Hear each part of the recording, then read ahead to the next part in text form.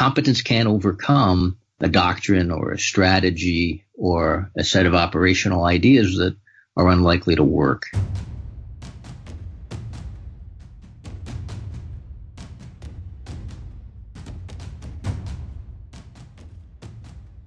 You're listening to War College, a weekly podcast that brings you the stories from behind the front lines. Here are your hosts, Matthew Gault and Jason Fields.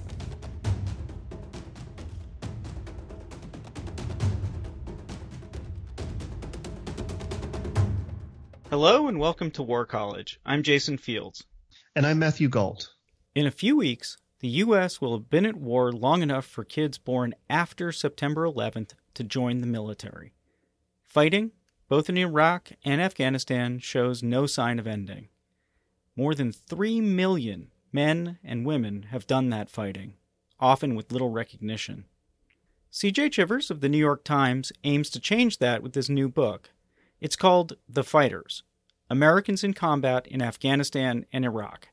In it, he brings American troops into focus, and he relates their experiences along with their doubts. And he's here with us today. Thanks so much for joining us. Thanks for having me. The book is built around individual stories. Can you give us a brief outline of the people you're profiling? So there are 6 primary profiles in the book, along with one of their mothers, so it comes to 7. And they are a set of characters who I selected that represent different places and phases and times in the 2 wars in Afghanistan and Iraq. And one is a strike fighter pilot, and another a Special Forces NCO. Another is a Navy corpsman, which is the Marine term for a trauma medic who's assigned to the Marines. There's a Marine infantry lieutenant. There's a infantry soldier from the Army, and there's a Kiowa Scout helicopter pilot. How did you find these people that you're talking to? I had met many of them and worked alongside them overseas as a correspondent for the New York Times during the wars. And so I already knew most of them. And others were recommended to me by friends or veterans who I covered as I was looking to find characters who were a little different than some of my reporting experiences. I had to reach out, but most of my reporting experiences were with the infantry, and I didn't want a book that was only about the infantry. So I had a number of referrals that came to me several years ago from friends. Robert Soto's story, as it appears in the Times, gets some of its drama from the danger he faced in Afghanistan, and I think the story is, just from a reader's point of view, very, very well told. But nearly as moving is his disillusionment. Can you talk a little bit about what killed his optimism?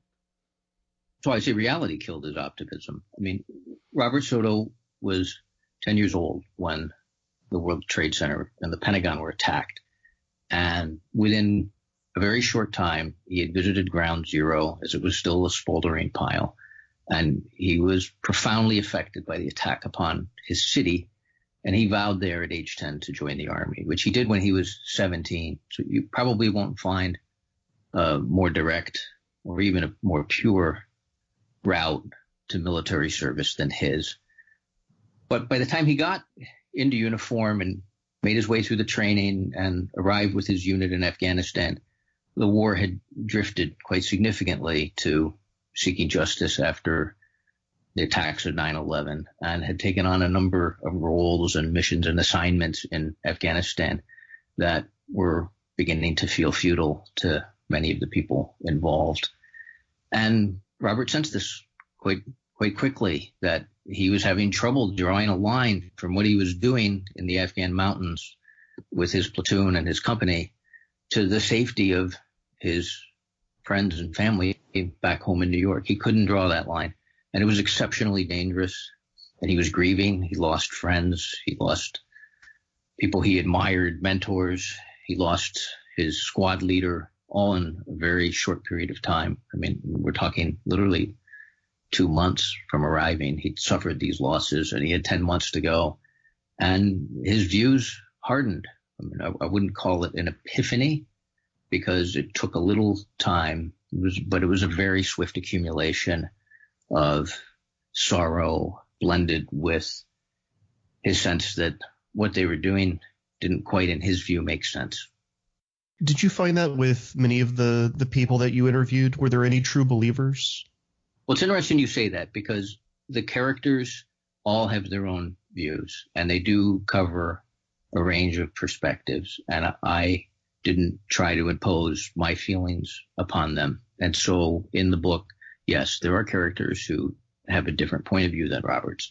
There are characters, one in particular, who believes the attack on Iraq, the invasion of Iraq, is still justified. There are others who think that it didn't succeed, and so that it's a sorrow that it didn't work, but that it was more of a mechanical failure. And there's one character who chooses not to think about those things. He assesses himself based on the performance of his unit and how he led his Marines, and he doesn't look at the larger picture. He kind of during the course of his service in Afghanistan decided that, this was a template upon which his personal record would be left, and that's something he could affect, that he could be the best infantry Marine that he could be, and that would be it. And he chooses not to look at the larger, as they say, blue arrow. So would you say that everyone's reasons for fighting are sometimes divorced from the way that they feel about the war itself? Well, I would say, and you've probably heard this many times, I'm sure you have, that when people are fighting, when they're in a place and they're in a time and they're in a situation, that the war can become, and usually does become, very small. What are you doing now? Who are you doing it with? And what happens? I mean, that's the war for people. You're in the now, and you're trying to, or they were trying to, in that very narrow context, do their best. And I don't think that politics had, in my experience, much of a place in the very crowded heads of the people who were going out on these daily missions across these years. And so, yes, you could call that divorced from the wars, or you could just say that their bandwidth, their mind share, their attention, what they're able to actually focus on in a given time, didn't really have space for a lot besides immediate concerns, and politics was not one of them.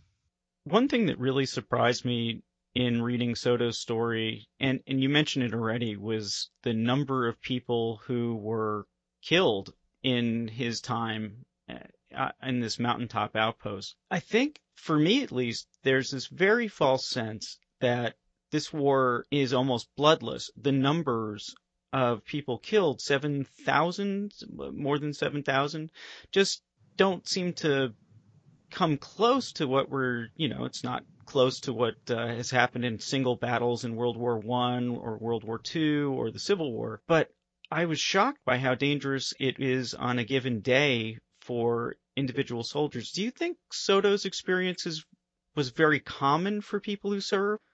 So that's a good question, because though the numbers are small, the traumas were large, and because medical care became what it became during the course of these wars, and both immediate trauma care on the battlefield, the speed of evacuation to, staff NATO or military hospitals, and the protocols by which trauma patients were treated meant that the fatality rate went way down, even though often the casualty rate was quite high. So the toll is much larger than raw numbers. But was Soto's experience typical?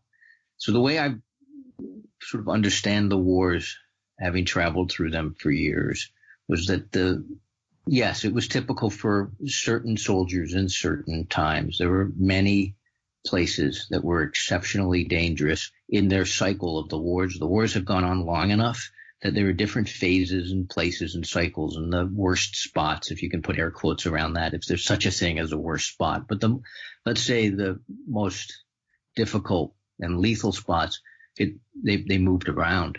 Different months, different years, different commanders, different emphases by the commanders where soldiers were operating meant that there are some very, very resonant names. His was Korengal. But, you can talk to others who would say Sadr City.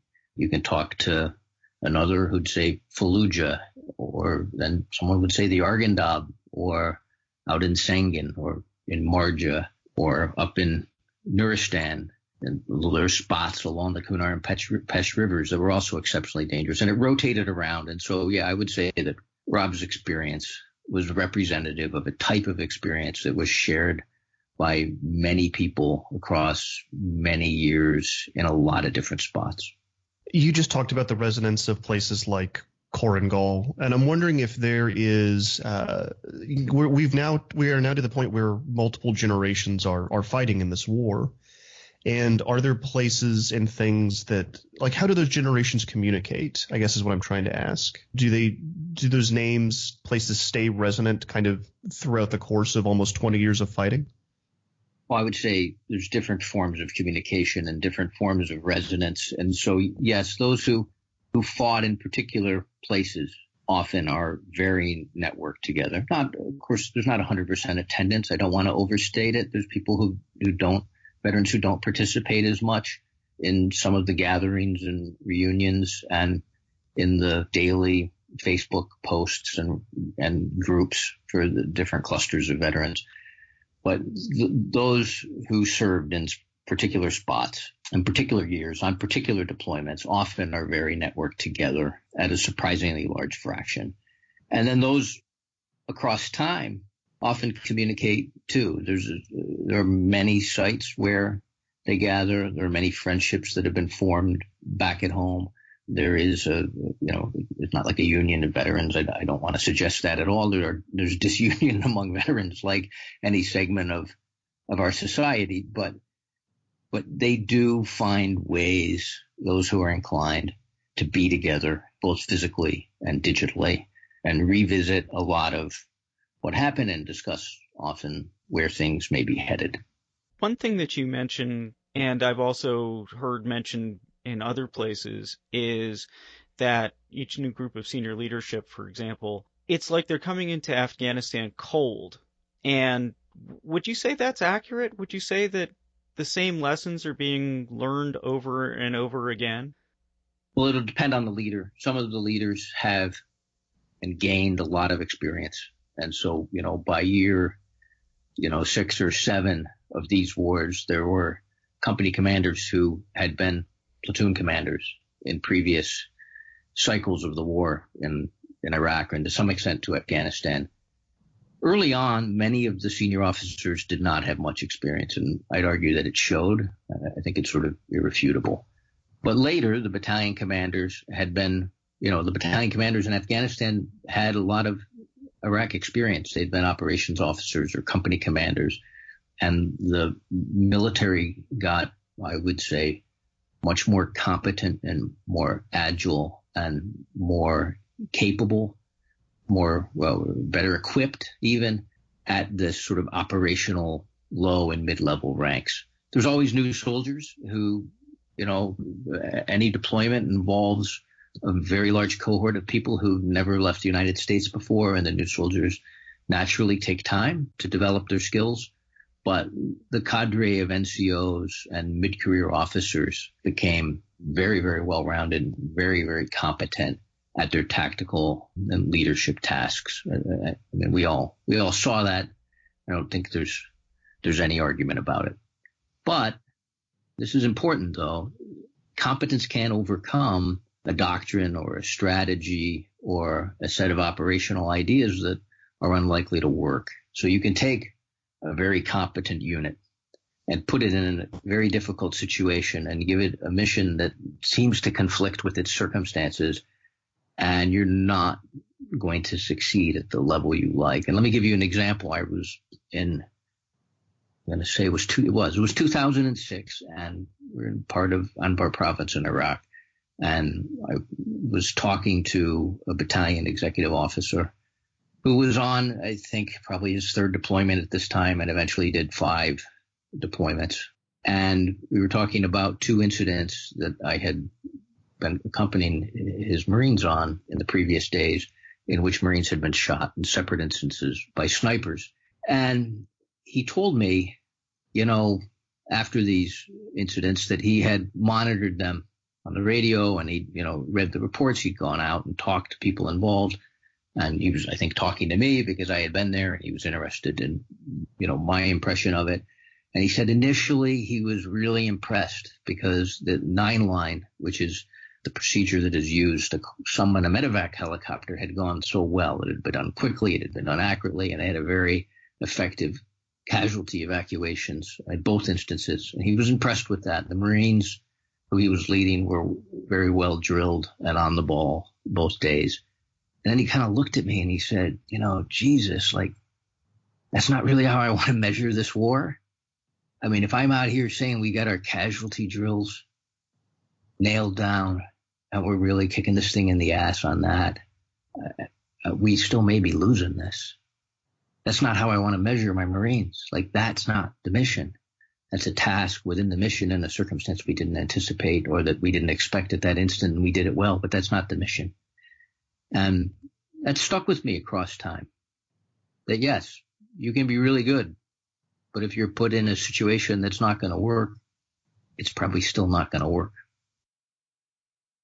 Do you think both of these wars are total failures? Well, I'm glad you said both, because we've got to sort of pull them apart. The wars had, on the terms by which the wars were run, our own terms, the terms that were expressed to us, they have not succeeded. I don't think we can have an argument otherwise. On our own terms, we did not do what we set out to do.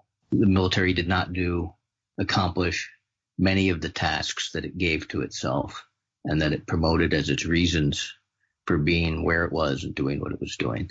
That's one of the sorrows here, because of the tremendous efforts of that cadre of people I talked about in the lower and middle ranks who applied themselves to this in good faith, and also for the suffering of the Iraqis and the Afghans, which is on a scale many orders of magnitude of ours. One of the people in your book is Navy pilot. F-14 pilot, and later an FA-18 pilot when the F-14s were decommissioned. The question I had was, what was his perception? I mean, was his war different from everybody else's that you talked to? Well, I tried to present characters who had different perspectives, and his is distinct from many of the others for a few different reasons. One is he was in the air, not on the ground. So he has a different vantage point, very different vantage point. And he's very open about that he doesn't put his service in some ways on the same level of the ground troops who he was supporting. So he also he sort of bookends the wars. He was in the North Arabian Sea when the terrorist attacks occurred in 2001. So he was on a carrier as part of a fighter squadron, and he was assigned to some of the initial attacks into Afghanistan. And he had done this literally weeks after one of the last attacks by American aircraft in Iraq that was left over from the UN, the presence that endured from the UN mandate left after the Persian Gulf War in 1991. And so when he initially showed, he was fueled with a sense of clear mission. The World Trade Center was a smoking pile. The Pentagon had a hole in the side, and there were thousands of Americans who had died in an attack that shocked him as much as it shocked pretty much everyone else. And so he flew into Afghanistan very eager and feeling fortunate to be able to participate in that mission. And his role in it lasted from October to December, and he rotated home to continue his Navy career. He'd been accepted to some career schools, and he had to leave his unit a little bit early, and he flew home. And it's interesting because as he left in late 2001, he felt very fortunate to have participated, because he didn't think it was going to last very much longer, and not many people were going to get to go. He saw it in some ways like a shorter campaign, like you would think of Kosovo. And in fact, in his diary and in conversations, he'll talk about that, that in Kosovo, the United States and its allies defeated a modern, developed, functioning military in a short period of time. So how would it be that the Taliban could, which was much less organized on the surface at least, stand up to what was coming? So when he left, he was both feeling satisfied and feeling that he probably wouldn't be coming back, and that many of his friends probably would not be there at all. And he returns many years later as a squadron executive officer, now in F-18s. And he flies over some of the same places, and it's utterly changed. He had initially flown into Afghanistan, flying up the boulevard, an air corridor from the beach in Pakistan up through Pakistan, and then, in layman's terms, taking a left and going into Afghanistan and flying patrol boxes. And when he first went into Afghanistan, there was nothing. It was unlit. There were very few Americans on the radio net. They flew at radio silence even on the way up.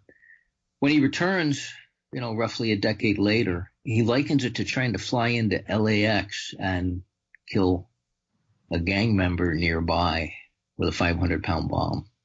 And what do I mean by flying to LAX? Well, there was a whole set of aviation and air traffic protocols. The sky was busy with drones and aerial refuelers coming and going. There was a sprawling military presence on the ground below with helicopters and rotary wing aircraft. There's this, constellation of American bases spread throughout much of the countryside, often visible from the air because they're very geometric and they jump out at you in Afghanistan. And some of them had, small blimps tethered to them, with surveillance devices on them. So he flies into this crowded airspace. It's crowded with rules. It's crowded with aircraft, and it's crowded with people below. And by now he has a somewhat different view, or a much different view. He's now watched a near decade of the two wars, and he's wondered how it works. He's no less committed. I don't want to suggest doubt about what he himself was doing, because his role was to support troops on the ground, and many of the troops were so far away from each other in small groups, in small remote places, that without air power and without the Taliban being aware of the pretty quick response times of American air power, some of these places would have been overrun.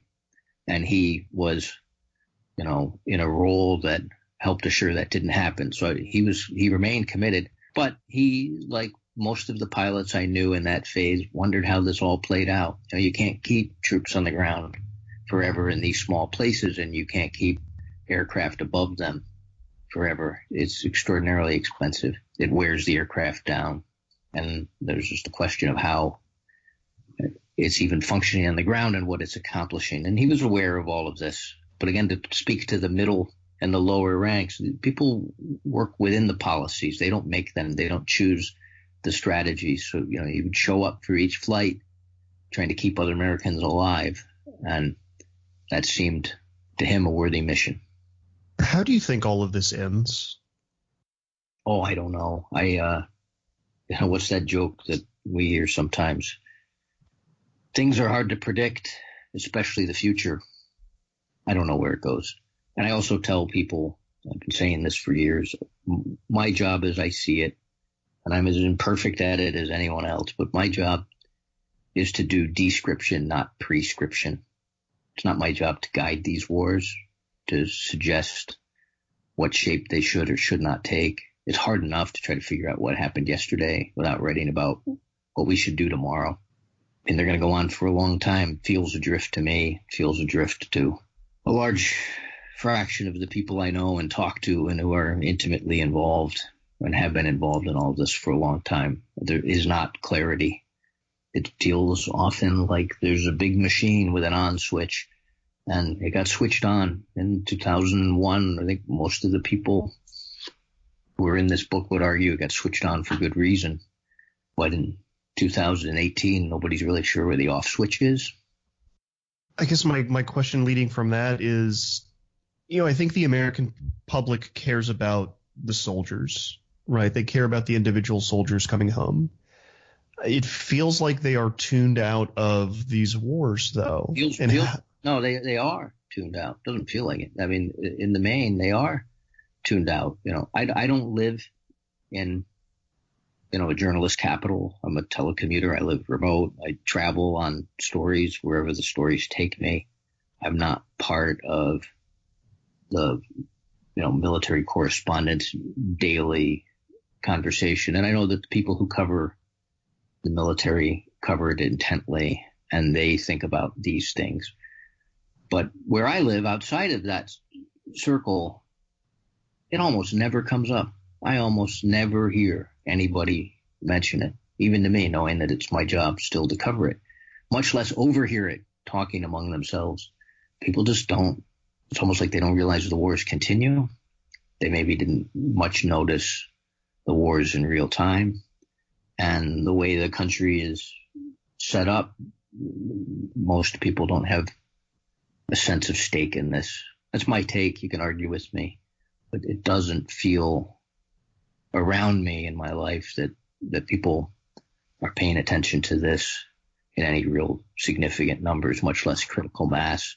This or any of its elements, you can comprehend, examine these wars with a lot of very different lenses. I mean, we're talking about one particular set of lenses, which I wrote about here, which is the human experience of the Americans in combat, but they're not the only one in combat.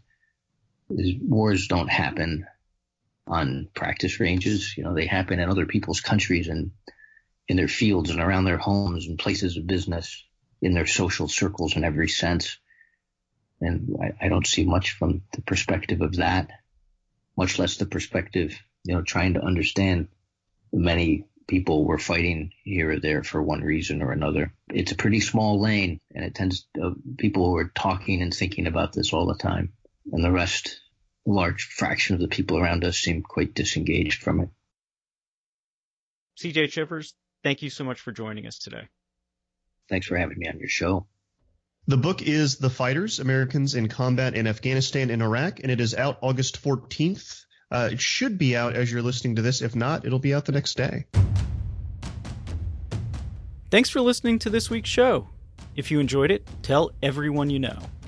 Leave us a review on iTunes, hit us up on Twitter, drop us a note on Facebook. We are facebook.com/warcollegepodcast, by the way. And for transcripts of select episodes, check out warcollegepodcast.com. War College is me, Jason Fields, and Matthew Gault. We'll be back next week.